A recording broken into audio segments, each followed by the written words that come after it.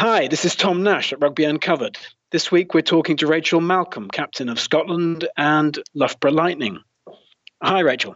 Hi there. Thank you very much for joining us. It's a pleasure to be here. I'm going to start with the Malcolm family. You and Donald and James, your brothers, you've all played the game at the highest level. Do the Malcolms have good sporting genes going back a couple of generations, or was it more your parents and your teachers' encouragement when you were kids? A mixture, probably. My dad was a very good rugby player in his day, and he's probably the big driving force behind my brothers and my sister and me being quite sporty. But I also went to a school that had quite a strong sporting backbone, where I was kind of supported through hockey back then by very good coaches, and have been very lucky that all through my kind of sports career I've had incredible coaches at every stage who've really pushed me on. So that's probably been a big influence for me.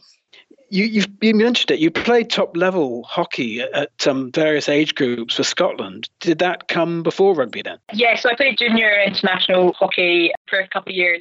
So I played hockey all of my kind of school years and through university.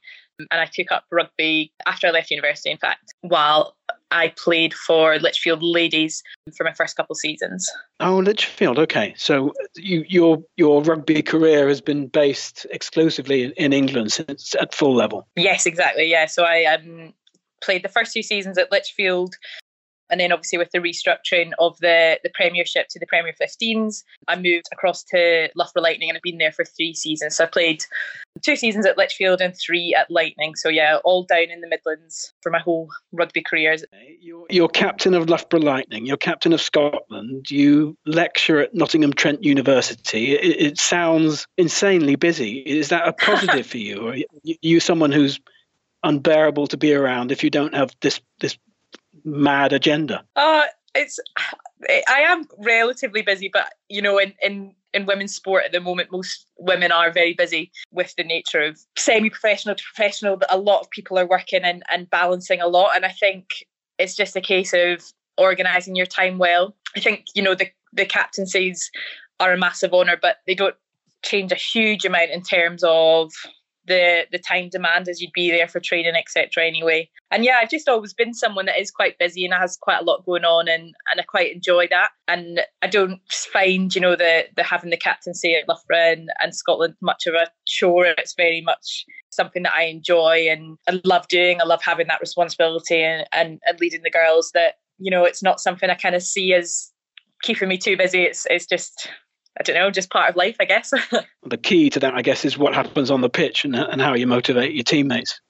Yeah, to an extent, but I personally believe, you know, a huge part of leading is what happens off the pitch. You know, yes, the making the decisions and the leading by example on the pitch is extremely important, but I actually think, you know, the relationships you build with your teammates and with your management are so important to build respect, but also to understand what makes them tick and how to get the best out of them. And I think having that understanding and having that relationship allows you to have difficult conversations or help players when they need help. So it's a bit of a balance, to be honest, between the on-pitch and off-pitch stuff, I'd say. I'm interested in the rugby pyramid in Scotland. The Scottish Rugby's Girls Player Development Hub programme for girls 16 to 18 and yes, sessions with leading coaches in various parts of Scotland. Yes. Girls of 12 upwards are encouraged to talk to their local club if they're not already playing at school. And then there's mini rugby. Mm-hmm. Am I correct in saying that Scottish Rugby has quite a tricky job in selling the sport to girls? It did do, but I'd say, you know, that in recent years it's actually kind of accelerated massively. We've probably got more girls now playing than we've ever had before, and the uptake is huge in comparison to where it was a few years ago. So I think maybe, yes, a few years ago we were struggling to encourage girls to play, but I think with the increase in visibility and opportunities, like you say, Scottish Rugby are now making it quite easy for girls to try the sport. And I think having more visible role models as well has helped that. And I think, you know, the media team and Scottish Rugby Union have done a brilliant job of encouraging that. And as I say, the uptake from girls in particular is huge at the moment in Scottish rugby. So I think it probably was a challenge, but it's one that they've risen to and are excelling in now. So the obvious question that maybe the direct competition to rugby union is football. Are you finding that girls are now choosing rugby over football at a fairly early age? I don't necessarily have the stats to make that comparison fairly. So I couldn't really comment on what's happening in football, but all I know is that, more girls definitely are getting the opportunity to play rugby. I know when I was young and choosing a sport, I didn't have the opportunity to try rugby. But I know now that at, what would be my local club, they now have a girls section. So I think, with the increase in opportunities, which potentially were there already for football from years and years and years, we now have similar visibility and similar opportunity for rugby. So I don't know the exact comparisons, but I definitely think there is much greater opportunity. Brilliant. Yeah, that is progress. I was going to say, you made your full international debut 4 years ago, almost. Yes. What has changed within the Scottish women's squad since then? I think the biggest change has probably been the number of matches which we play. So a massive kind of way in which teams of kind of an elite level can improve is to compare themselves against other teams of a similar or better level, so pushing themselves against as high competition as possible. And when I first started, we didn't have a huge amount of opportunity or exposure to playing elite level teams. So I think my first match in a Scotland jersey was a World Cup qualifier, which is obviously a very high profile, high stakes game. Whereas now, the girls that are coming into the squad a bit newer, we have, from the support of the union, we're now getting warm-up matches, autumn tests, etc., which is now allowing those girls who are coming into the squad to get exposure to high-level rugby and all that it brings, both from a psychological point of view, but also a physical point of view, getting that exposure. So then when we come to, your World Cup qualifiers, your Six Nations, they've got that experience behind them. And I think that's been the big change that we've seen is that support from our union to get that exposure, and it's been brilliant for the growth of the squad. And it's that much tougher. They have to be that much more imaginative and organised in a country where the population is comparatively small. Yeah, like you say, we haven't got as big a player pool to choose from necessarily as other squads, and I think a massive thing for Scottish rugby is to keep making our women's squad more and more competitive. And this season in particular, we've had a really, really high level of competition across every single position on the park.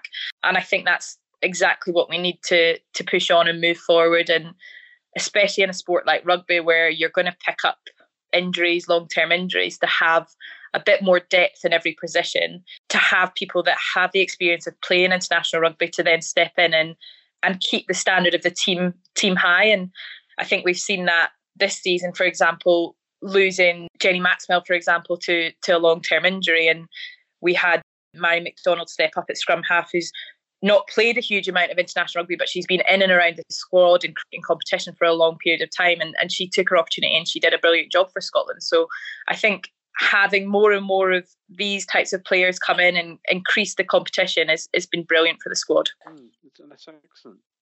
You are an environmental physiology PhD. I have no idea what that is, but I essentially look at the impact that performing team sports exercise in the heat has on our performance. So I'm an easier way of putting it is probably I'm exercise physiologist. Okay. And long term, would you like to return to that, or do you hope to stay in the game? So I still work full time. So I'm a full time lecturer where I still conduct research. So I'm a lecturer in sports science, applied sports science, and I'm still conducting research similar to what I did during my PhD. So I still do that alongside my rugby currently, and plan to for the foreseeable as well. So you live somewhere between Nottingham Trent University and Loughborough, I guess. Yes, I live pretty much directly in between the two. So it's I'm probably closer to work. So I'm about 5 minutes from work and about 20 minutes from Loughborough. So it works out pretty well in terms of managing to balance the various aspects of life. Sure. You're a busy woman. What is your Instagram handle, Rach? It is Rach, RACHM2391. I am on Twitter. It's RACH_Malcolm. Rachel, thanks so much. Lovely. We will speak again soon, I hope. Okay, brilliant. Thank you very much. You've been listening to Rugby Uncovered. Thanks for joining us. We look forward to your company next time.